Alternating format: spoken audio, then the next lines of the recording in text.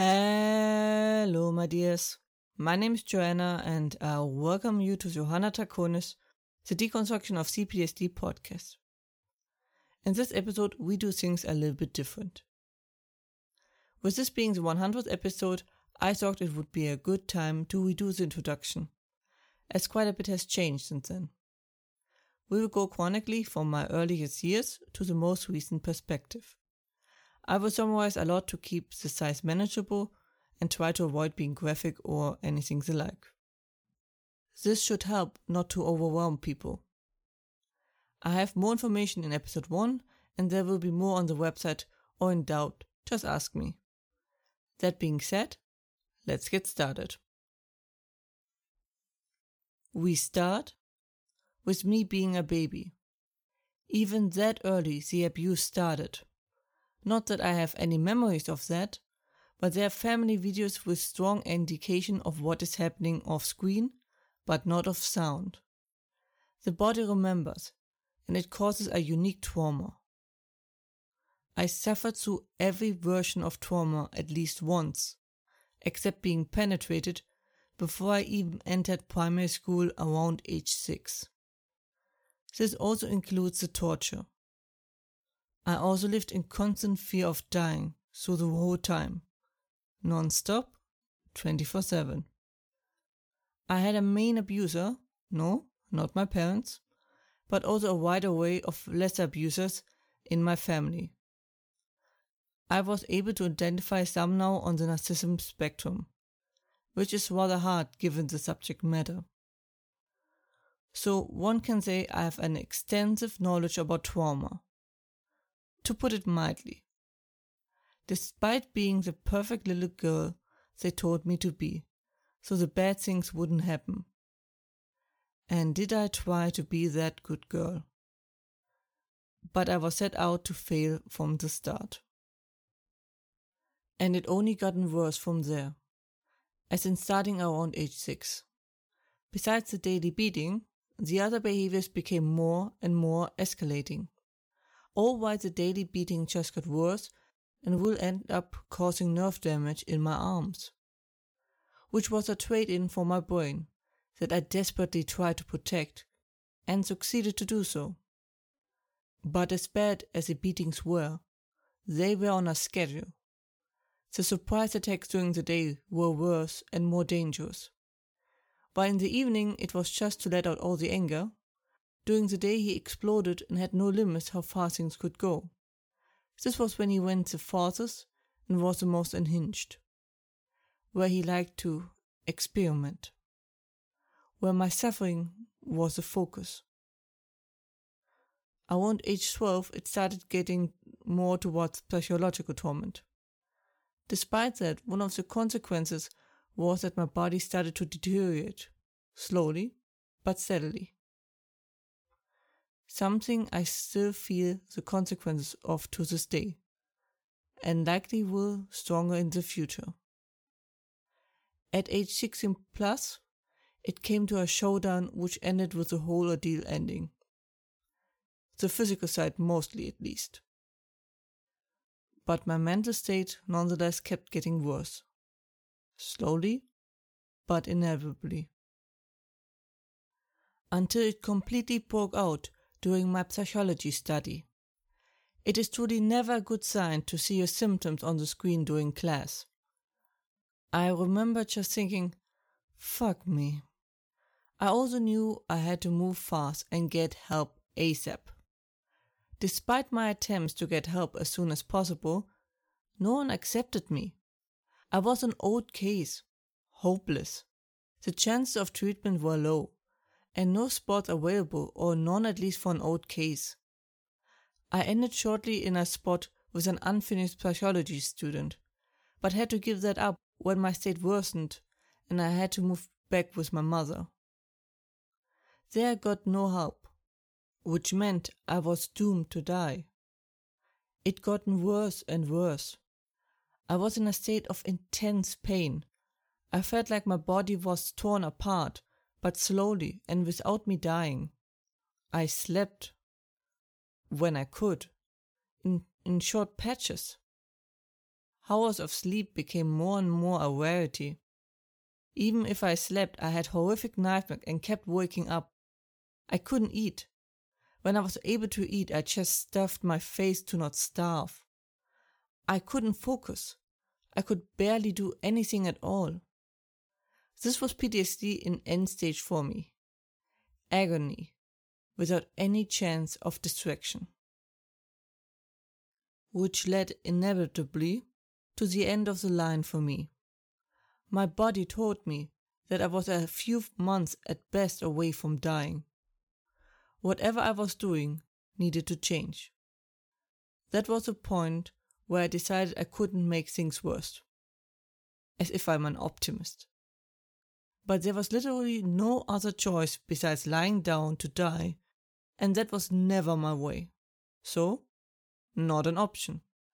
I had no hope of healing. I just tried to apply my knowledge to reduce my suffering and make my remaining time less painful. I was actually shocked how easy and successful I was, despite it taking weeks to do so. I had no help. The support of my surrounding could be boiled down to, "Are you healed yet?" despite knowing CPTSD was incurable. At least to our knowledge back then. Suffering less and getting more time sounded like a pretty good deal to me. So I tried again. And kept going and going and going. Until after years I had bitten enough down and had conquered my first CPTSD. I was healed, but not cured. Which meant now I had the choice: do I return back to normal life or continue what I started? And after that absolute agonizing experience, I decided I want to never ever deal with this nightmare again. So I went underground to deal with it once and for all. In the end, with great success. Better than anything I had dared to dream for. Now that I was fully cured, I tried to get to the club meeting of CPTSD cured people, and it had taken so long with all those wrong paths I had chosen, and with no help, I lost track of many of my fellow sufferers on the way. I thought I was dead last. The clubhouse was empty, and it dawned on me what happened to those I lost track along the way. I knew the state of others.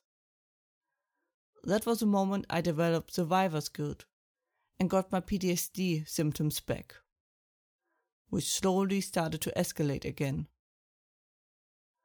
I will stick to my comparison of a burning building.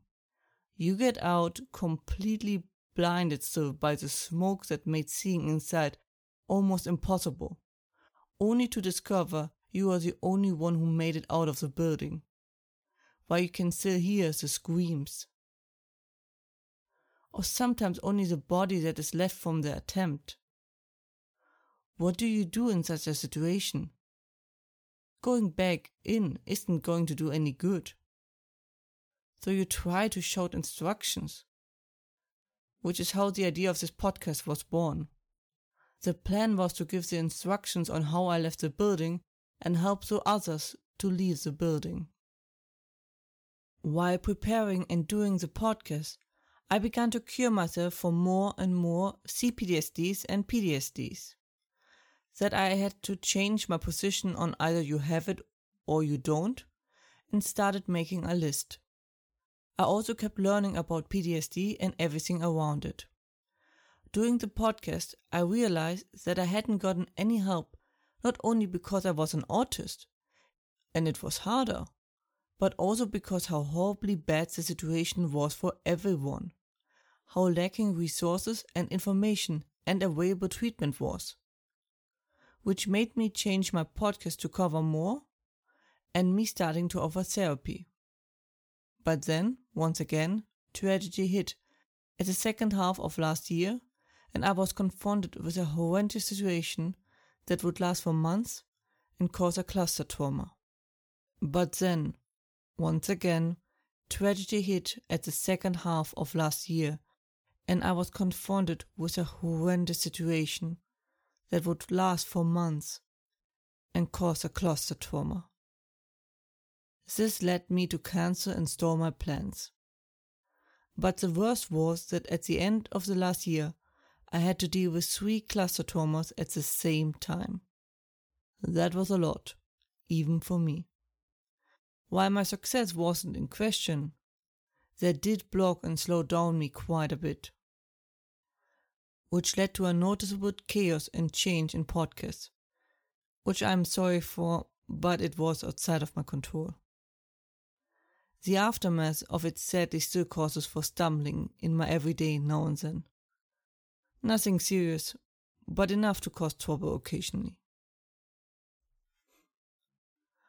I want to end this episode on a silver lining after all this rather dark content. I gained intense and deep knowledge of trauma and how it is structured and works.